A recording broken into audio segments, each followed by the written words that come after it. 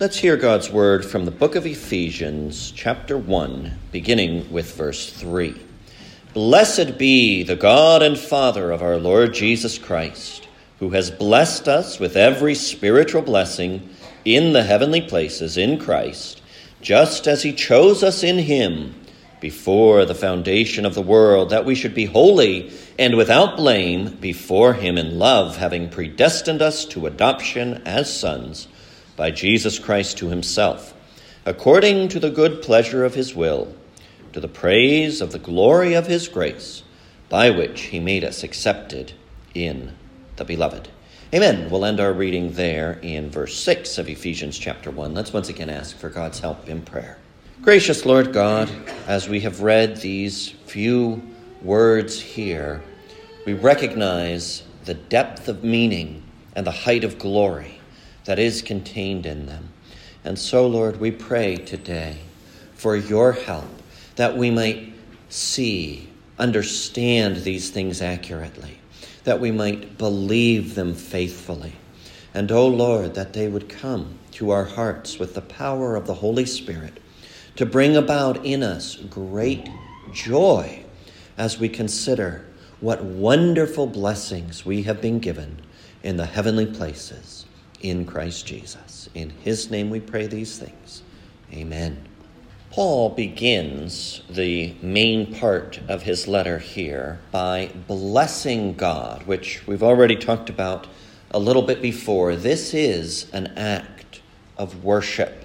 Paul is expressing praise to God as he goes through and explains what God has done. And it's important that we should also approach these words from a standpoint of worship. The outcome of what Paul says here is not arguments, it's not pride, it's not contention. The real outcome, if we've understood what is happening here, is worship. And so as we begin to explore these words, as we begin to try to climb these mountaintops of glorious truth that Paul has laid down for us by the inspiration of the Holy Spirit, we ought to expect that there will be some things that go beyond us. There will be some things where we have a hard time understanding, because this is talking about what God has done and what God has done in eternity. Well, God is greater than we are, and before some great mysteries, we just adore with joy. But we should not be put off by potential difficulties in understanding. This is something that moved Paul to worship. This is something that sustained his heart in all the ups and downs and difficulties of his ministry. So this is something that if we can even get a dim view of it, it will serve for our spiritual strengthening. Now, what Paul is doing here is a little bit complicated. He's using words we don't use every day. He's stringing them together where you have a lot of compound, complex sentences where there's relative clauses, where he circles back around and says something else a few words down the line. And so in order to try to make things simple, or as simple as possible, I should say, what we're really going to do this morning is just to ask and hopefully to answer 6 simple questions. Now, we used to be taught these things as children. I don't know if kids today still get taught these, but for instance, when I was growing up, we had a book, and there was a silly little rhyme in that book that taught you how to be an analytical thinker. Now, the rhyme didn't say that's what it was doing, but that's what it was doing. And the little rhyme went like this: I keep 6 honest serving men. They taught me all I knew. Their names are what and where and when and how and why and who. Now, those are not usually the order in which we ask those questions, and that's not the order in which we'll ask them this morning. They're in that order for the sake of the rhyme. But just so the kids are aware, we will have a quiz after the service about the rhyme. So let me say it one more time, just to give you a fighting chance. I keep 6 honest serving men. They taught me all I knew. Their names are what and where and when and how and why and who. You know what those are. Those are questions. And they're easy to remember questions because except for how, they all start with W. Now, if there's anything that you're reading, if you can answer those 6 questions, that's a pretty good sign that you understood what you were reading. And if you want to tell somebody about something, if you can tell them who, what, where, when, why, and how, you have given them a very clear and very easy to understand story about whatever happened at school or when you were at the park or wherever things were going on. So it would be very good for everybody, but it would be very good for the kids to start analyzing everything in terms of who, what, where, when, why, and how. There was also a Canadian cartoon, Richard Scarry's Busytown Mysteries, where the main character, Huckle, would solve mysteries by asking those questions. And if you think about it, a detective, when they're trying to figure out who committed a crime, most of the time they don't know who. But boy, if they can figure out what, where, when, if they can figure out why and how, they've really narrowed down who it could be. And so a lot of times if they can answer those first 5 questions, then they can also answer the who question. So these are very useful analytical tools that we should always have, that we should always be using. And so we're going to use those analytical tools on Ephesians 1, 3 through 6 this morning. And we're going to start with who. Who is being talked about? Who does the things that are described here? Well, how does Paul begin? Blessed be the God and Father of our Lord Jesus Christ. Who are we talking about? We are talking about God the Father. Everything that he says in these verses is telling us that God the Father has done something. So who is God the Father? What is the next question? And to what we can give 3 answers. Well, if we're including verse 3, we could give 4 answers. But if we're only including verses 4 through 6, we could give 3 answers. So let's give all 4 answers. Who? God the Father. What has God the Father done? He has blessed us. That's from verse 3. Now, look at verse 4. He chose us. So God has blessed us. God has chosen us. Look at verse 5. Having predestined. God has predestined us to adoption. And then look at the end of verse 6. He made us accepted in the beloved. So, who is God the Father? What is what he has done? He has blessed us. He has chosen us. He has predestined us. He has made us accepted. So when verse 3 says that God has blessed us with every spiritual blessing, what happens next then is that Paul starts to tell us about some of those spiritual blessings that we've been blessed with. And the first one he says is that God chose us. The next one is that God predestined us. And the last one is that God made us accepted in the beloved. So let's talk about that for just a moment here. God chose us. Now, there's only so much that we can say about this because this is a little bit mysterious. We'll talk about that more when we come to the why question.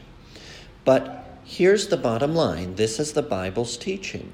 God has chosen. And God has chosen independently of what we do or what we say. In other words, we don't give God a reason to choose us. God chooses us before there are any such reasons, before any reason could enter in. If you think about it, what we've actually given God reason to do is we've given God reasons to reject us. We've given God reasons to ignore us. We've given God reasons to leave us alone. We have not given God any reasons to choose us. And yet, what a wonderful thing. What an amazing mystery. Paul says, God chose us. We might not have been expecting that, But that's our glorious, that's our gracious, that's our good God. He individually chooses particular people to receive every spiritual blessing in heavenly places in Christ. Now, when Paul says that God has chosen us, and he also says that God predestined us, we might wonder, what is the difference? Well, it's not a very big difference, and it's not that you always have to use these exactly with the right way. When you talk about choosing or election, when you talk about predestination, if you don't distinguish them exactly right, it's not really a big deal because they kind of overlap substantially. But if you wanted to say, well, what is the difference? You could say this: choice or election is of persons. Predestination is of outcomes or of destination. It's in the word, right? Predestination. In other words, God chooses you, and he chooses you to come to a particular end, to reach a certain goal. The certain goal is to be adopted as sons by Jesus Christ to himself. So God chose you, and he destined you. He gave you an outcome you're going to reach. That outcome is adoption. Now, in one sense, we already enjoy adoption. We have already been given the right to be called the children of God. We are included in God's family now. But there is something more to come. There's the public proclamation. There's the full manifestation of the truth of our adoption, which will come with the resurrection, according to Paul again in Romans chapter 8. So right now, in principle, we are God's children. We do belong to him. But there's a further glory. There's a perfection of that state that is still approaching. And you can see that if you just look at the choice that God has made of us. God has chosen us that we should be holy and without blame before him. Now, in principle, we are holy. God has set us apart. And God does not choose to blame us. He chooses to be very gracious, very forgiving. He passes over our sins. But right now, today, are you still blameworthy? Could you say today, I am blameless in my thoughts, in my speech, in my behavior? Well, if you think you can say that right now, you need to be a little bit more realistic. You need to go look at yourself in the mirror of God's word for a few minutes and realize, yeah, I'm not quite without blame yet. Now, God has chosen me for that. That is where God will take me, but we're still in process. We haven't reached the goal. And that's true with regard to the blamelessness, and that's true with regard to the adoption. We are God's children, but that hasn't been publicly manifested yet in the way that it will be. But God has made us accepted in the beloved. He has chosen us to holiness. He has predestined us to adoption, and he has made us accepted. Now that again is not a way of speech, an expression that we use very much, so we might not be quite sure what it means. What it means is that instead of turning his back on you, instead of rejecting you, instead of saying, I cannot be in fellowship with you, which God would have every right to do, instead God says, welcome. You're received. You're brought in. You're not kept outside. You're brought into the house. You're not left standing in the corner. You're given a seat at God's table. You are welcomed. So if you wanted to swap out the word accepted for the word welcomed, you could do that and get a good idea of the meaning. God the Father, then, has chosen us. He has predestined us. He has made us accepted. Do you see why Paul is worshiping? Do you see why Paul calls these spiritual blessings? This doesn't have anything to do with how much money I make or how healthy I am. This could all be true of me if I were broke and in the hospital. These are not blessings that depend on my circumstances. But these are blessings that absolutely should bring us to worship God. Now, we can heighten the glory.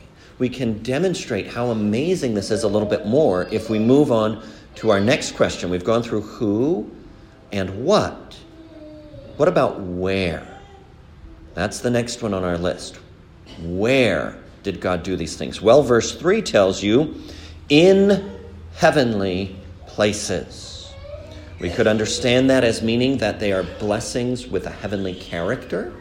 We could understand that as meaning that they are blessings that come from God's throne room. We could understand that as meaning that they are blessings that, in effect, carry us up into heaven. There's a lot of different nuances that people will discern in this particular phrase. But notice that's not the only expression here that answers the question where. Where in the heavenlies, but also look at the end of verse 4. We've been chosen that we should be holy and without blame before him. Now that's a way of saying in God's presence. And that emphasizes again what we've been saying. When God chooses us, when God predestines us, when God makes us accepted, he doesn't keep us at arm's length. He brings us into his very presence. That's why we've been chosen. And that's why he chooses us for holiness. We're not going to be able to be in his presence without holiness. That's why he has to accept us. He has to make us accepted, because that's not how we started out. That wasn't our default condition as we're born as sinners into this world. God has to do something for that to happen. He has to adopt us because we're not his children by nature. But he brings us in this wonderful grace to his very presence. And we stand in his presence, not ashamed, not awkward and embarrassed, but we stand there humble, recognizing we don't deserve it, but also joyful, because God has made us to be holy and without blame. God has perfected us in love. There at the end of verse 4 where it says, holy and without blame before him in love, some people will stop the sentence or they'll put a comma after in love and they say without blame in love. Some people will say without blame before him in love, having predestined us. I think both are true. Why did God predestine us? Well, out of love. And what is the perfection of our holiness? When can we truly say that God has rendered us blameless? When our love has been made perfect? Absolutely at that point. Because you remember, faith, hope, and love abide, but the greatest of them is love. That is the perfection of holiness, when we love the Lord our God with all our heart and soul and strength and mind, and our neighbor as ourselves. That's what God has chosen us for. That's what God has predestined us for. And the first step in that is making us accepted in the beloved and continuing to work in us on that basis. But the continuing work, Paul will talk about that a lot more later on. So we've dealt with who, what, where. The next question is when. When did God do this? Well, notice again, verse 4. He chose us in Christ, before the foundation of the world. What does that mean? Well, that means before creation. Now, we should understand that time is part of creation. Apart from creation, there is no such thing as time.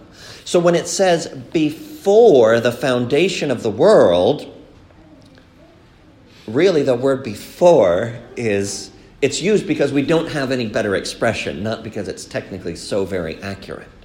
But what it's really getting at then, if you say before time itself, what is that? Well, that's in eternity. So when did God choose you? From eternity. There was never a time when God had not chosen you. There was never a time when God had not predestined you. Now that makes it very clear that then this is not based on us. This is before you existed. This is before your grandpa existed. This is before Adam existed. This is before time and space existed. When did God do these things? Well, he chose us, he predestined us before the foundation of the world. There are other blessings that come to us at a particular moment in time. Paul knows that, and he'll get to some of them later on. But these blessings of election and predestination, they're from before time itself. Isn't it wonderful? Isn't it amazing? Before God ever made the world, he already had you in his heart. He had already chosen that you would be holy and without blame before him in love. He had already, so to speak, written your name down on the list of who will be his adopted children. Of course, Paul is worshiping. When you look at it in that light, how could you not worship a God whose love is eternal, infinite, and unchanging like himself? Of course, God's love is not going to change. Of course, God's plan is not going to change. He set it up before the foundation of the world. But we still have two questions, so we need to keep moving. The next question is why? Now, the kids probably already know this, but there's two ways to answer a why question. If your mom or your dad says, "Why did you do that?" they might mean, what made you want to do that? What was your motive? They might also mean, what did you think you were going to accomplish? What goal, what purpose did you have in mind? Well, we can answer both forms of the why question from Ephesians chapter 1. Why did God choose us? Why did God predestine us? Why did God make us accepted in the beloved? Well, in terms of his motive, we come back to his will. In love, he predestined us. He chose us because he did. There is no higher answer. God's will has no cause. We can never say that God's will was caused by something else, something outside of him. He says that in the book of Deuteronomy. He says to the Israelites, "I loved you and chose you, not because you were greater or more in number than other peoples, because you were the least of all peoples, but because I loved you." So if you put those two things together, God says to the Israelites, "I loved you because I loved you." Boom, there you go. He chose you because he chose you. He predestined you because he predestined you. He made you accepted in the beloved because he chose to. That's the bottom line. That's the motive. You can't get any deeper. You can't get any higher than the will of God. There's nothing behind it because God's will is God himself choosing, deciding, determining what to do. But there's also the other thing that we can mean when we ask the why question. What was God's goal? What was God's purpose? Well, look at verse 6. To the praise of the glory of his grace. Why did God do these things? To show his grace. To show that his grace is glorious beyond everything that we can say, beyond everything that we can think. And in that way, to draw us to praise him, to recognize that glory. God's goal is fulfilled when we join our hearts and voices with Paul and say, "Blessed be the God and Father of our Lord Jesus Christ." It's for the praise of the glory of his grace. Now, there's a practical application there. If God's purpose is his own glory, is the glory of his grace, as Paul says here, what should our purpose be? Why are we alive? What purpose do we serve? What is the meaning of life? Here's a very simple answer, but very profound. We live for the glory of God. What good are we? Is there any reason for us to be here in this world? Is there any reason for us to be alive? Yes, there is. The praise of the glory of his grace. You've been chosen. You've been predestined. You've been made accepted. Your life is a testament to the glory of God's grace. Your life shows what kind of a God he is. That's why God did all of this. That is enough to give meaning and purpose and value and direction to your lives. Of course, it's also a calling to us. Don't waste your life. Don't squander what God made you to be. Don't throw away these wonderful spiritual blessings, living for some minor goal, living for something less than the praise of the glory of God's grace. What a waste of a life to live for pleasure, to live for fun, to live for recreation, even to live for family, even to live for work. Oh, compared to the praise of the glory of God's grace, those are not dignified and suitable purposes for human beings. Of course, work. Of course, love your family. Of course, enjoy the good things God gives. But engage in all of that to the praise of the glory of God's grace. That's the real purpose. That's our chief end, as our Presbyterian friends would say. Well, we still have one more question. We've gone through who, we've gone through what, where, when, why. The last question doesn't start with a W. It starts with an H. How? How did God do this? Now, there are questions about how God did this that we can't answer. They're beyond our pay grade. They would require us to get inside the mind of God in a way that we can't.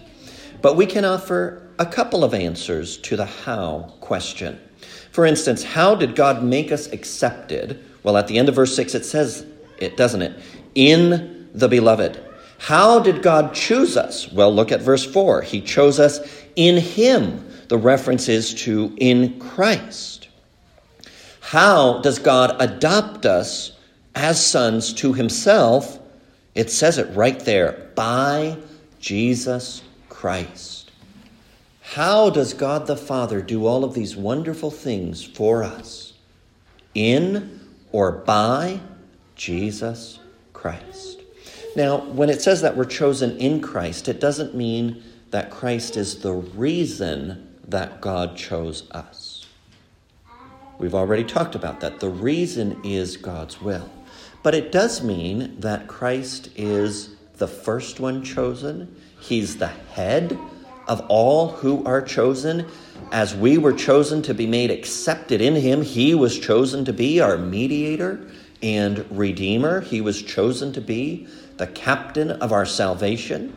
It does mean that all of these spiritual blessings come to us only in Christ, only in union to Christ. Everything that Paul is saying is true of everybody who belongs to Christ, everybody who's joined to him.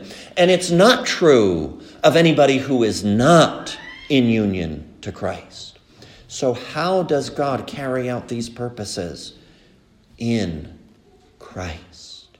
That's the agency. That's the agent, you could even say, that God uses to make us holy and blameless before him in love, to cause us to have the character, the position, the standing, but also the character, the quality of sons. That happens through Christ. How does God accept us? You think about who we are. You think about how sinful we are from our conception. You think about all the ways we've gone astray. How in the world does God ever welcome us into his presence, into his household? How does he give us a seat at his table? In the beloved one. That's another way to speak about Jesus. You remember from heaven, God the Father speaks and says, "This is my beloved Son in whom I am well pleased." So when you see the beloved, that is talking about Jesus. Because he stands for us, because we're joined to him. And so his righteousness, his holiness, his position as God's Son, those things become ours in Christ.